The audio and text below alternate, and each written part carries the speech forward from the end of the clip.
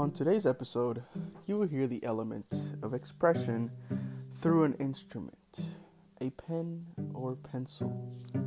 I will share my experience of finding my purpose with a pencil and how I have become who I am through the pencil to paper. Writing is a key element in expression. It's a space for free thought. I remember growing up, I attended schools that required plentiful of writing. But the one key tool that I always lacked was a writing utensil. I attended schools, some of the best, and some of my classmates had the most magical tools. I would be the one kid asking, "Can I borrow a pencil?" It's not that I didn't have a writing utensil accessible to me.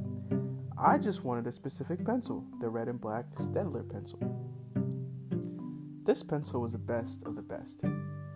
If you had this pencil, no matter how much you hated writing or sucked at it, you always felt that you were at the top of the crop because even the teacher will notice you, so that's extra points on your writing composition. As I grew older, I became maladaptive. I isolated myself because I was tired of never having the top of the crop pencil. Because I was observant and disciplined, I maintained my cool by always striving to be the best in my writing compositions.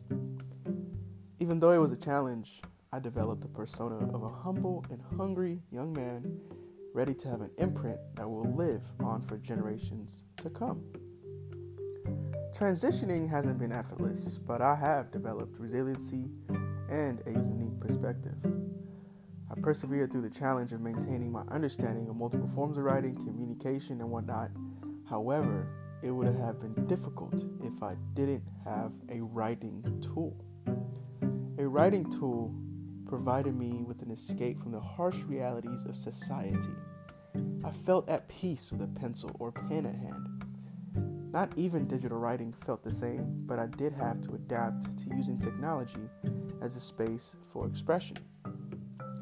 Despite the societal pressures, I refused to allow the harsh realities of being broke, not having the writing utensil all the time, break me.